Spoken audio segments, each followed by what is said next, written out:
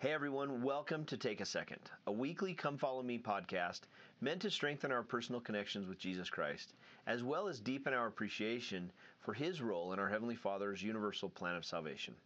I'm Brian Ricks, and Stuart Black is here with me. Thanks for joining us, and let's get into this week's scripture block. The continuation of the Sermon on the Mount. Sermon on the Mount, part 2. Part 2, Matthew 6 and 7? Yep. Awesome. That's what I have. That's what I prepared. So that's what we're talking about either way. That's right. It doesn't matter what it's regardless of what you prayed for or what you prepared for. I loved your invitation from last week.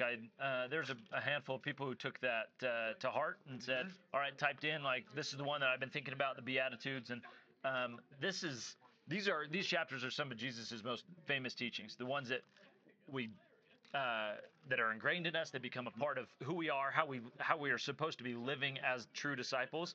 And then teaching-wise, these are some great ones to take advantage of in families and classes, because most people love two things in teaching. People love stories, Yep, and people love object lessons. Yep. Those two things. And these chapters, I feel, Matthew 5 from last week and then 6 and 7 this week, really open it up that you can do a ton of object lessons and a ton of stories and people's personal experiences coming into that. And so just going through that would be just a very basic teaching prompt or idea for them, just to say, all right, pick one, pick some stories, pick some examples, pick some object lessons that can relate to all of this. Yeah. And starting with chapter 6, one of the things that Jesus takes as he transitions from this be therefore perfect and this raising the bar at the end of chapter 5, he now kind of transitions. And it's important to remember, and we've broken this up, and sometimes the way we break things up, whether it's breaking them up into chapters or lessons, we do it a service because we kind of forget to add at the beginning of chapter 6, this is the continuation. Yes. There was no chapter breaks back then. No. Yeah.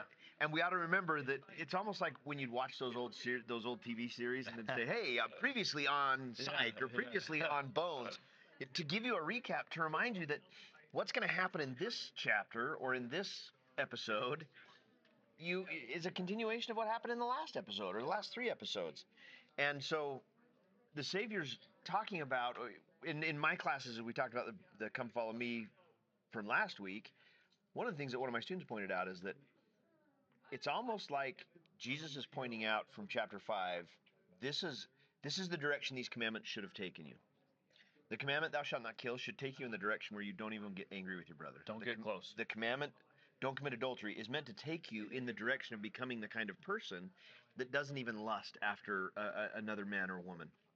And that's the purpose of these commandments. And so then in chapter 6, as we pick up where he left off after saying be perfect, he then picks 3 things that we do all the time that ought to also, similarly to those commandments, should also be having an influence on what we become. Praying, first service, acts of alms. Yeah. The NIV study guide says acts of righteousness.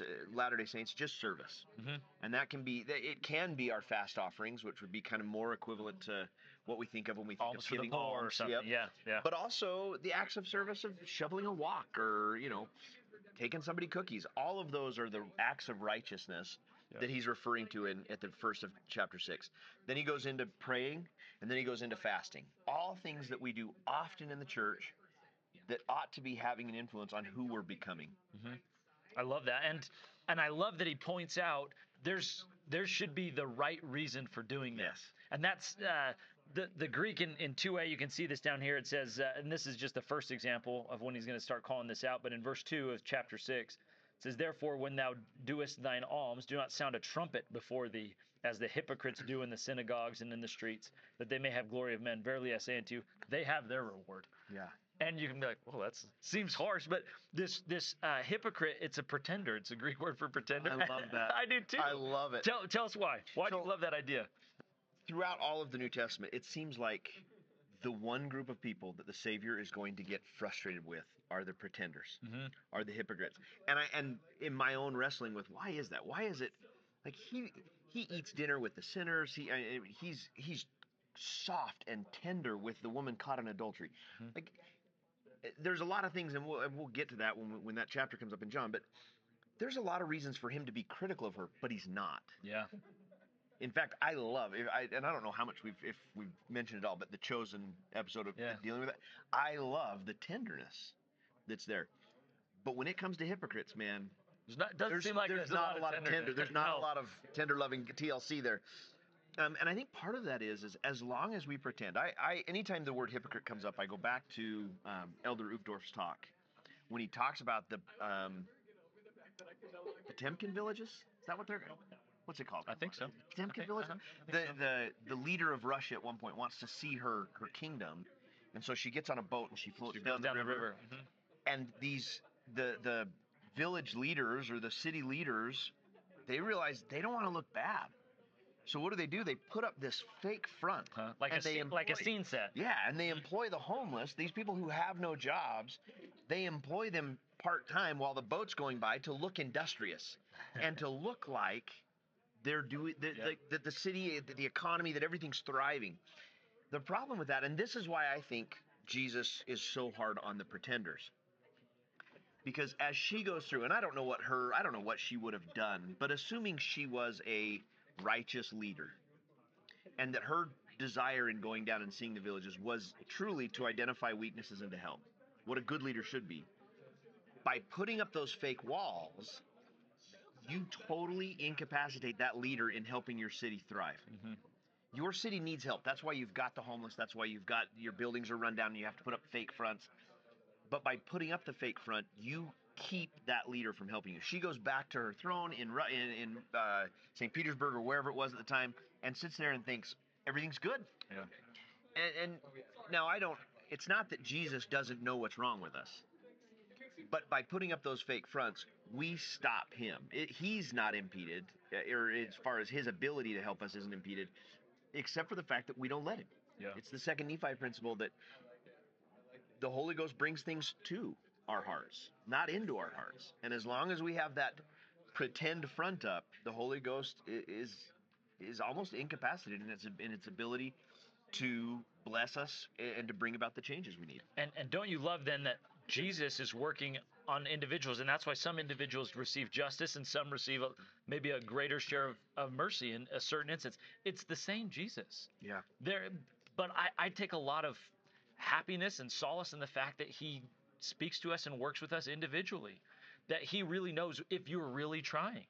That some people, like these pretenders, they are trying, but they're trying to do the wrong thing. They're trying to fool everybody else. And he's saying, you want your reward? Fine. Everybody else will notice you. Yep. If you wait to shovel your neighbor's walk until you know the time that the bishop is driving by. So he's like, what a good minister he is. Like, he's like, that's the wrong reason for it. Yep. Now, it also doesn't mean, and these examples of he says, you need to, pray in your closets or do it secretly. He's also not saying you need to sneak out at 2 a.m. and shovel your neighbor's walk. Yeah.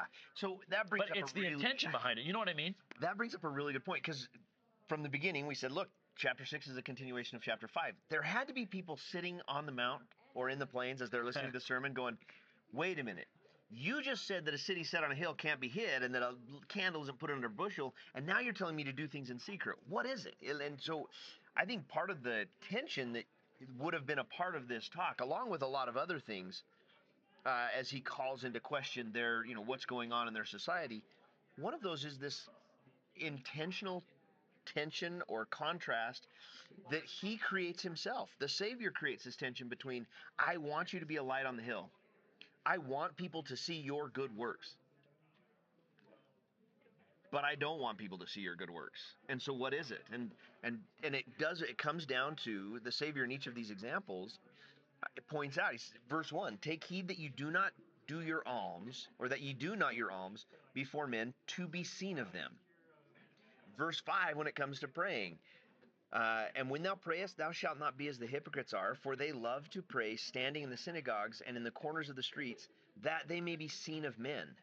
And then the fasting verse 16, moreover, when you fast, be not as the hypocrites of a sad countenance, for they disfigure their faces, that they may appear unto men to fast. Everything they're doing, these hypocrites want to be seen as these righteous, pious individuals. And so in each one of those, the Lord says they've got their reward. What's the reward? You're seen as righteous and pious. Right. However, the reality is Heavenly Father has way more to give us than the popularity of men. And I think this is one of those great sections of verses where the law of the harvest comes out. If you sow seeds and desires for to be known by other people as being a righteous person, then you're going to get it. Mm-hmm. And it goes on later on in the chapter. The Lord is going to say, let's see. Verse 33, seek ye first the kingdom of God and his righteousness, and all these things shall be added unto you. One of the things I did this time, rather than breaking it up, so usually when I study this, I'll take these three, service, prayer, and fasting, and we'll talk about that. And then I'll change directions, and we'll say, okay, now let's talk about your treasure and your heart. Now let's stop and talk about masters. Mm-hmm. Verse 24, no man can serve two masters. And then let's stop and talk about worrying for our hearts. And this time I stepped back and I thought, okay, what's the message that goes through all of it? And with each one of those, it seems like he's focusing on our hearts. Like, where is your heart? Yeah, amen. What is it that you want the most? And I find it fascinating. If you tie 33 back to everything else, it kind of sounds like Jacob in Jacob chapter 2, saying, look, if you don't seek for the kingdom, all these things will be given to you. I think we all want to be seen as a righteous person. We all want to be trusted and seen as a good human being. And I think the message, if you take 33 and trace it Lace backwards, it through. he's saying, don't worry about all that stuff and it will come to you. Yeah. Like, if you have the right desires, there's going to be times when people see you doing your good works, and there are going to be times when nobody sees, not even your right hand, right? With one of the verses. Yeah. And it made me think, like, is there a time when Jesus, like, what are the times when Jesus does things to be seen of men? And what are the times when Jesus does things quietly or anonymously? And just two examples, one of each. In Matthew 8:14, at the beginning, or 8:4, at the beginning of the chapter, Jesus heals a leper, and he tells the leper, and you'll see this several times. He'll tell the leper, "Don't tell anyone."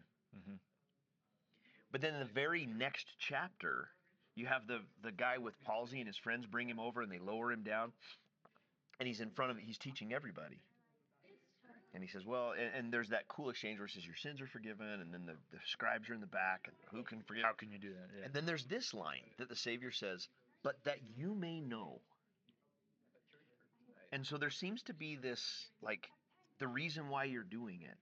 I'm going to do this right now so that you learn something about not me as a person, look at how cool Jesus is, but me as my role as the Son of God, as the Redeemer, as the Messiah, so that you know that God's given me this power. And that I think it speaks to President Nelson's statement of, in the last days, you're not going to be able to make it if you don't have the spirit of revelation. Yeah.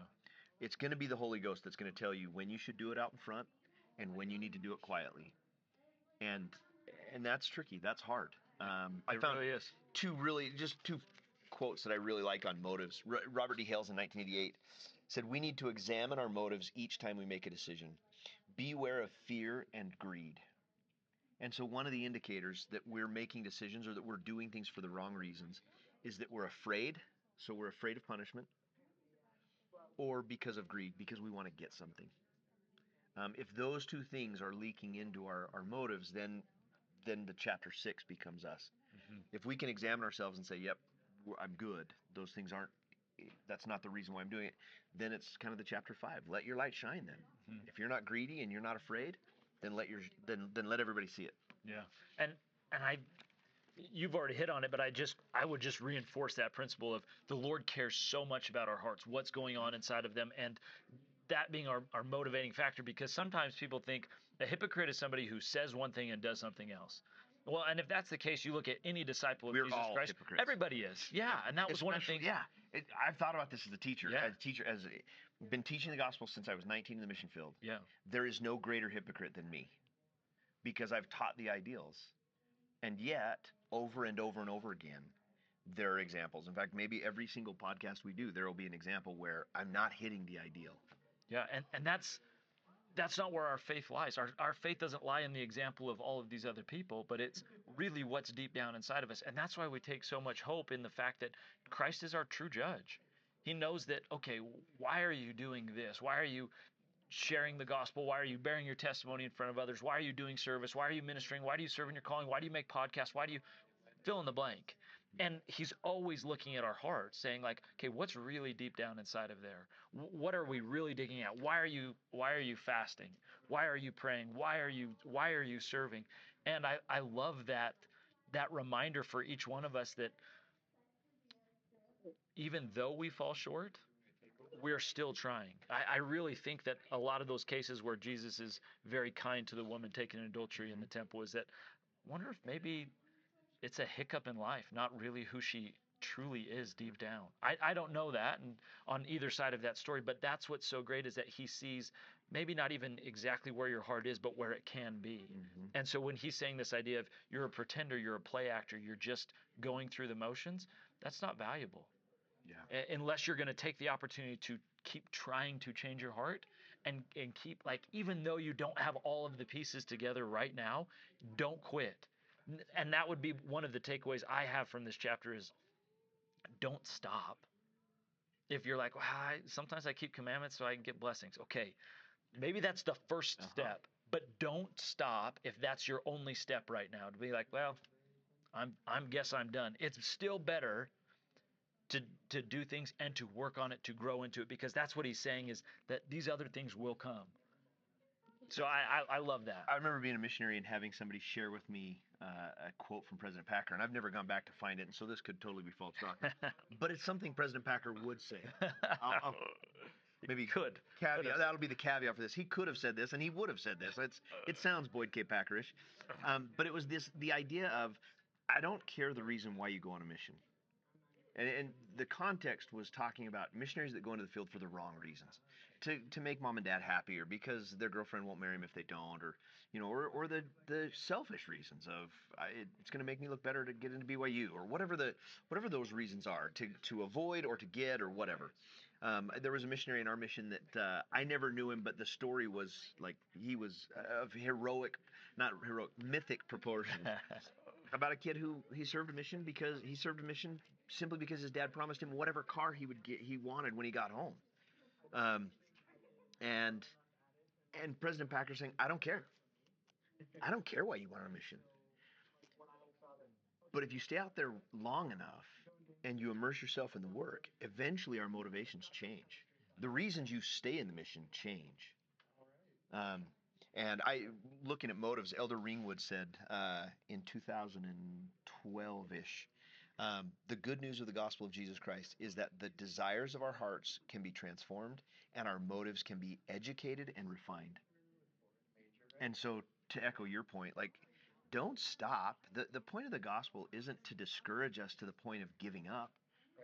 It's a message of no matter where you're at right now, keep going. I've got a plan for you to get you where you want to be. And the other great news of the story is you don't have to be the one to do it. Mm-hmm. The message is that you and I aren't even the ones that have to change ourselves. Jesus has taken that upon himself.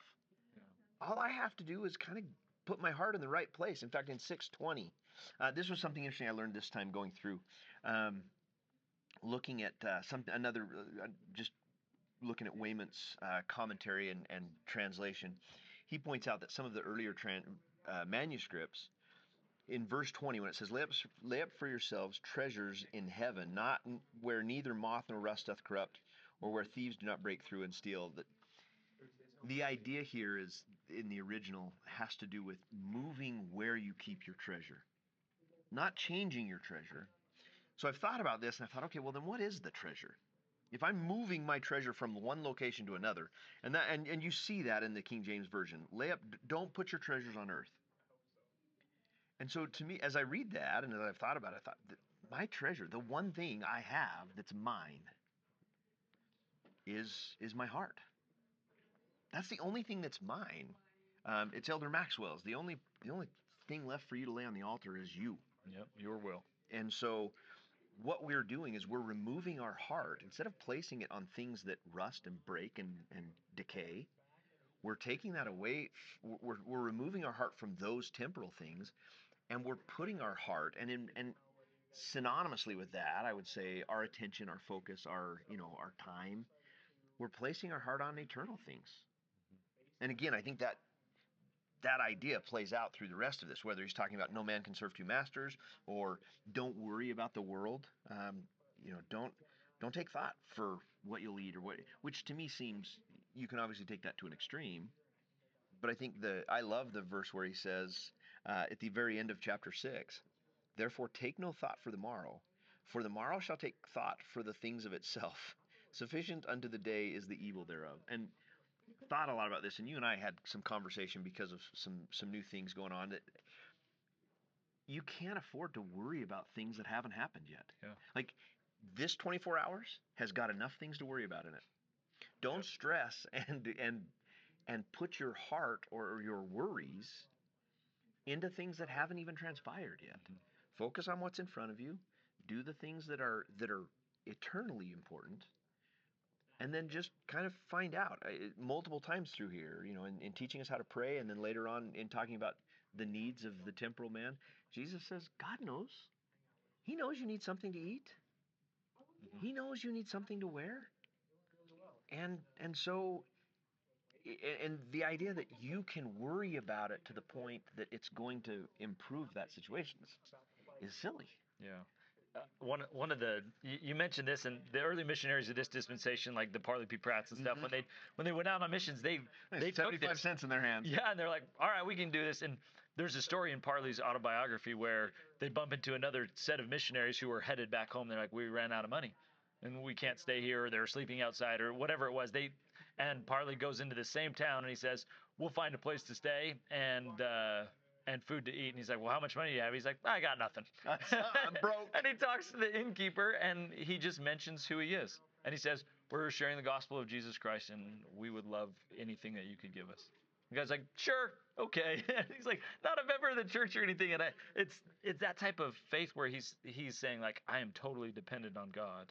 And that doesn't mean that Parley was lazy. I don't think that's the case of it, or not thinking. But he's saying, you can trust the Lord for a lot of things. And these verses, this is, by the way, such a beautiful song when he's talking about consider the lilies of the field, the fowls of the air. Heavenly Father feeds them, he clothes them. Solomon wasn't anywhere near as arrayed or as beautiful as those lilies.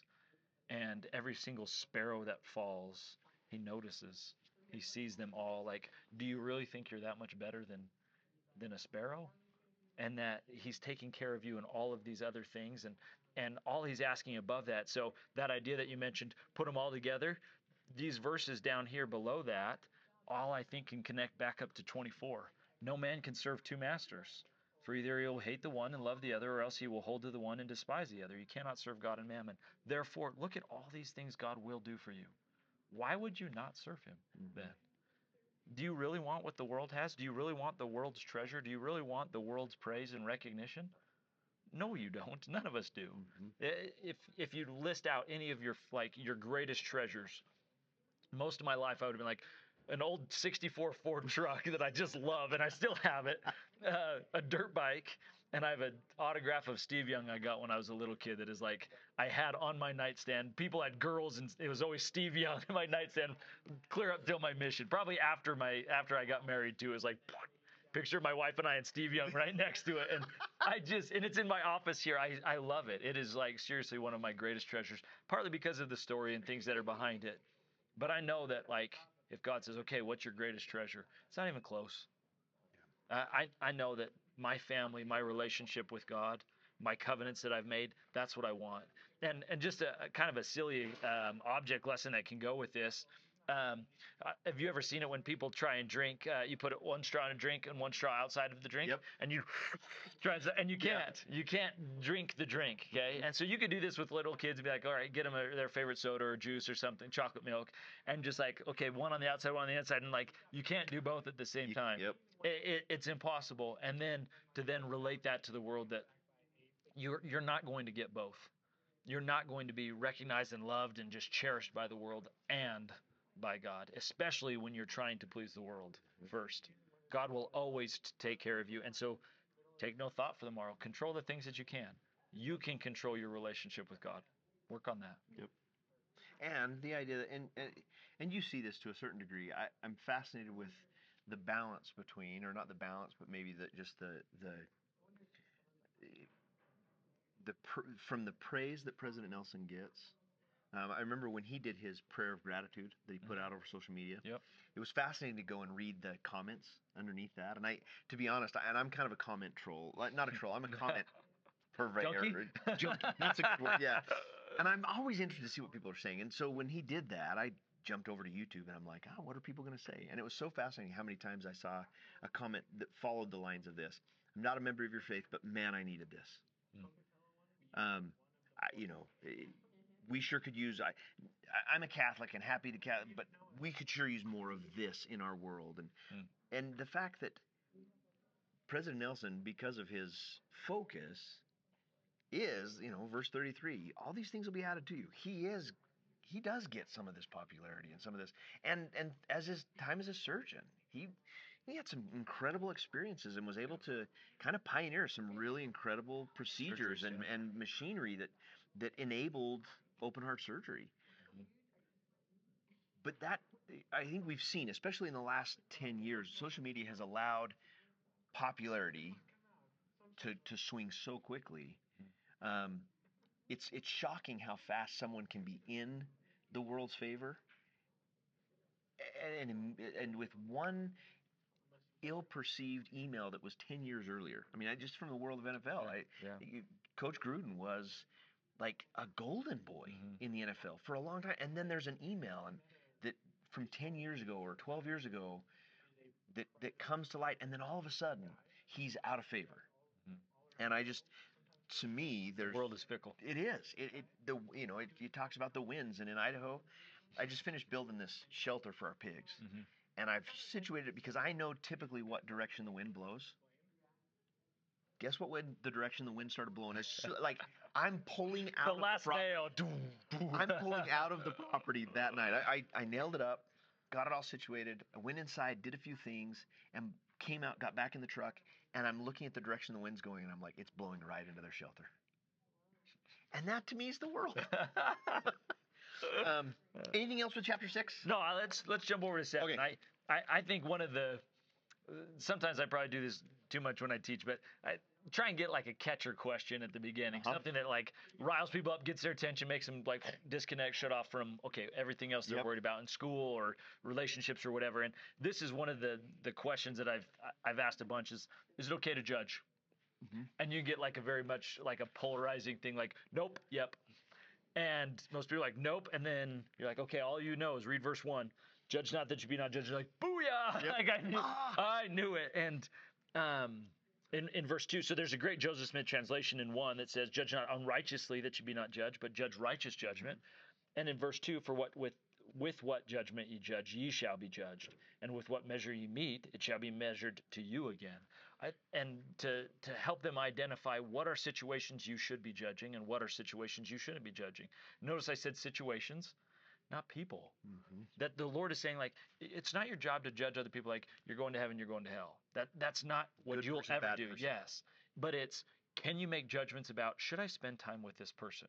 Should I spend time doing this activity? Should I watch this type of show or this type of movie? Those are judgments God expects us to make. That he says, follow all of this example. And earlier he's like, in chapter 5, he's like, cut off your right hand, pluck out your eye. If that's the thing that's going to, you had to make a judgment then that your right hand or your right eye is slowing you down and keeping you out of heaven. Therefore, you've got to make some type of judgment. And so I love that distinction, because this is something that a lot of us need to be reminded of in terms of, okay, what judgment is he talking about? And then, of course, to bring it back to 3, because how is it that you can see the beam, the mote, the little speck, the little piece of a splinter that's in thy brother's eye, but considerest not the beam, the huge building beam, the 2x4 that's in your own eye? That's not the person you want to have help you anyway. So first work on yourself. Yeah, could you imagine having a brain surgeon that was like basically blind? No, I got this. I'm pretty sure. Just let me muddle around in here for a minute. Hold my sunglasses. Totally. You could see that, and yet that's kind of what we do. President Kimball said a long time ago, long before even I think my parents were born, in 1949, Spencer W. Kimball said, to contrast, the contrast between the huge beam and the tiny mote brings to our attention forcibly that we mortals should totally avoid judgment of our fellow man. I love that idea of totally avoid it, of men. Now there are some situations, situations, I think there are some people who, because they've been hurt in the past, when we have conversations about forgiveness or this idea of judging not, they worry that this is going to require them to put themselves in situations where they're vulnerable and susceptible to be hurt again. Yeah. That's not what we're saying. Not at all. We're saying, no, there are some situations where you do have to judge and say, that's not a safe place for me. And this commandment to judge not is not requiring you to put yourself in a dangerous place. And I think that needs to be said. That's kind of one of those important little caveats that Absolutely. when you're talking about forgiving others or not judging others, that's not what we're talking about here. But he says, but anyway, President Kimball goes on to say, let's see, the beam in our otherwise, I wrote this back when I could see, back before I got a beam in my eye. When a beam is obscuring our own vision, how can we know their motives, intents, and desires? And not knowing, how can we judge righteously? And I love the fact, this idea that in order to understand the truth, everybody thinks that their version, like, I know what happened and I'll say what happened and this is what happened in that situation. The problem with knowing the truth, Doctrine and Covenants says, in order to know the truth, you have to know the past, present, and the future.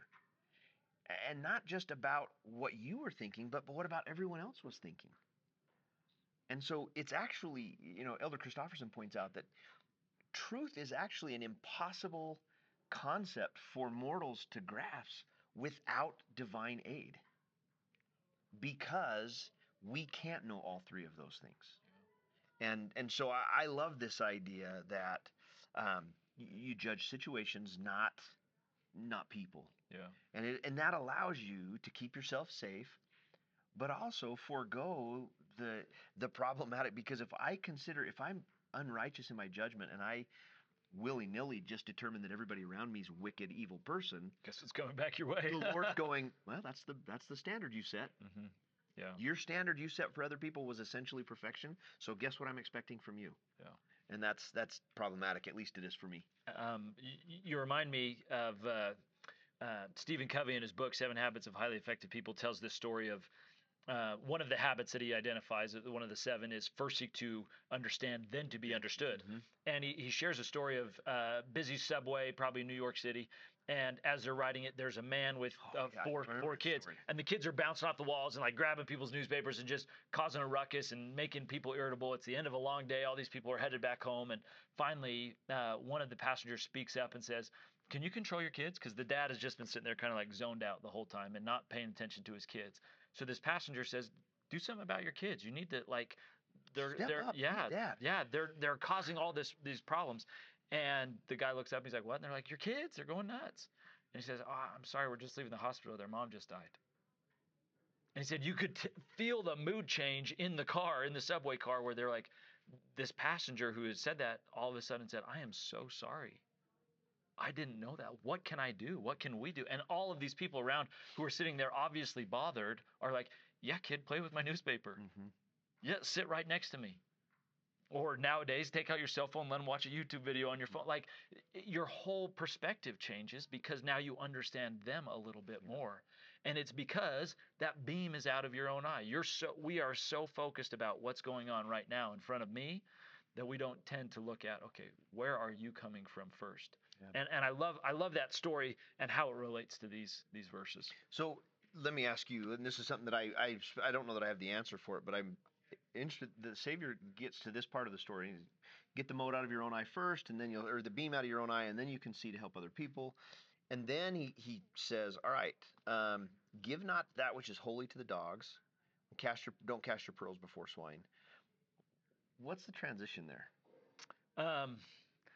Is there one? Is this it gives you one of the symbols, right? So it's a change. Yes. And so at least in the writers who are putting this together, they're viewing this as this is a separate idea. We had a little intermission. And yes, go get a drink and then come back. We're going to start this lecture again in 5 minutes.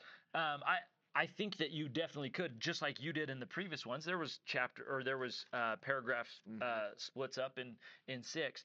But I think you could do the same thing here because you see it in 6, and you can see it in 7.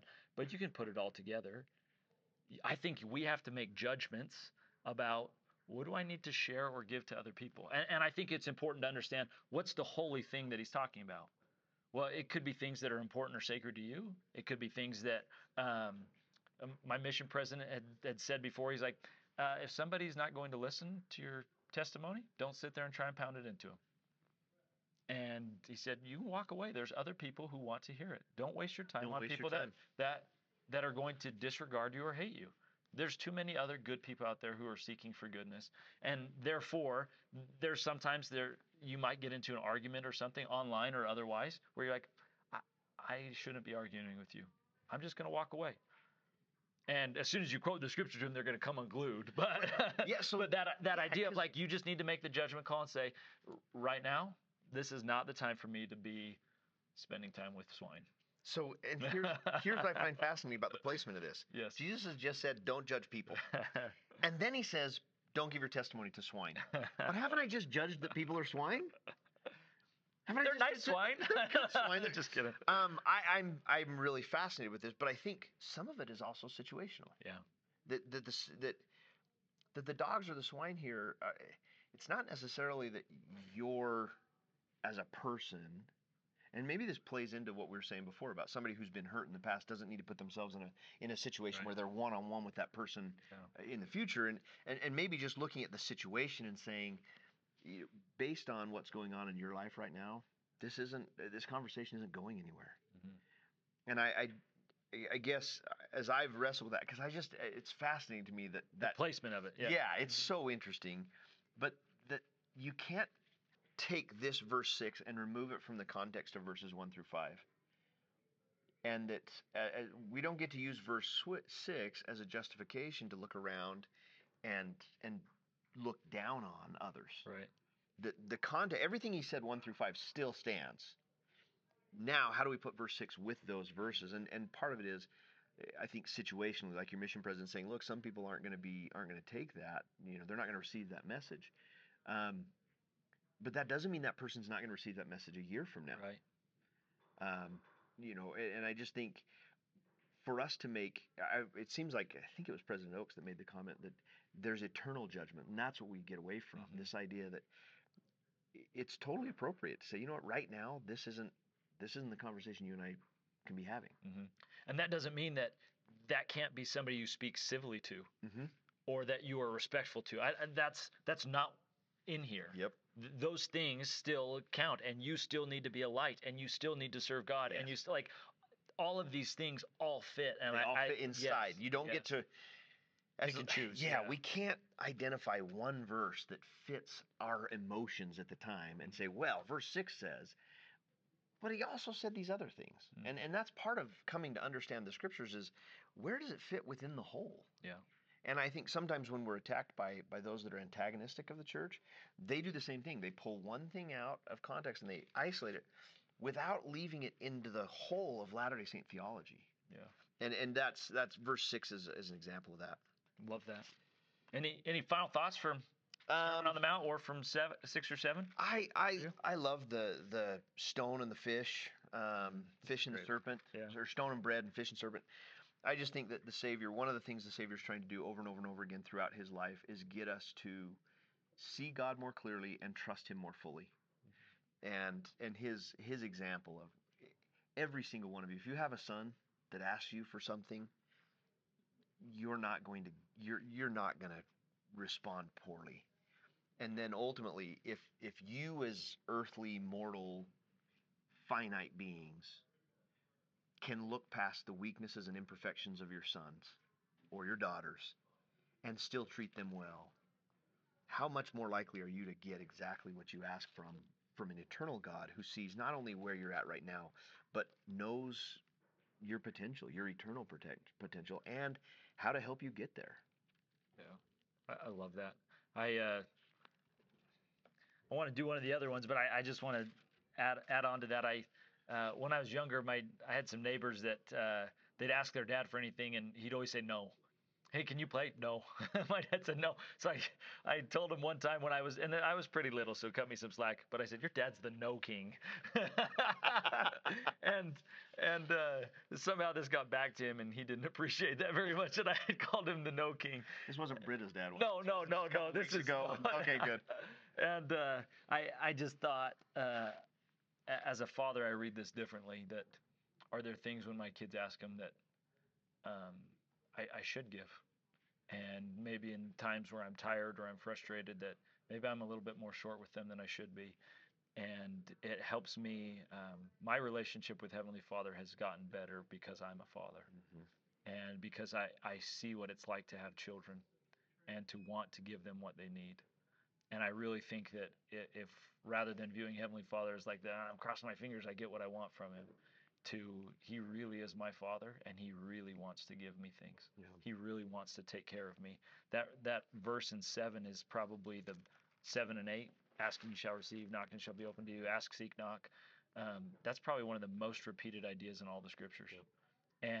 And I love personally that asking, seeking, and knocking are not the same thing.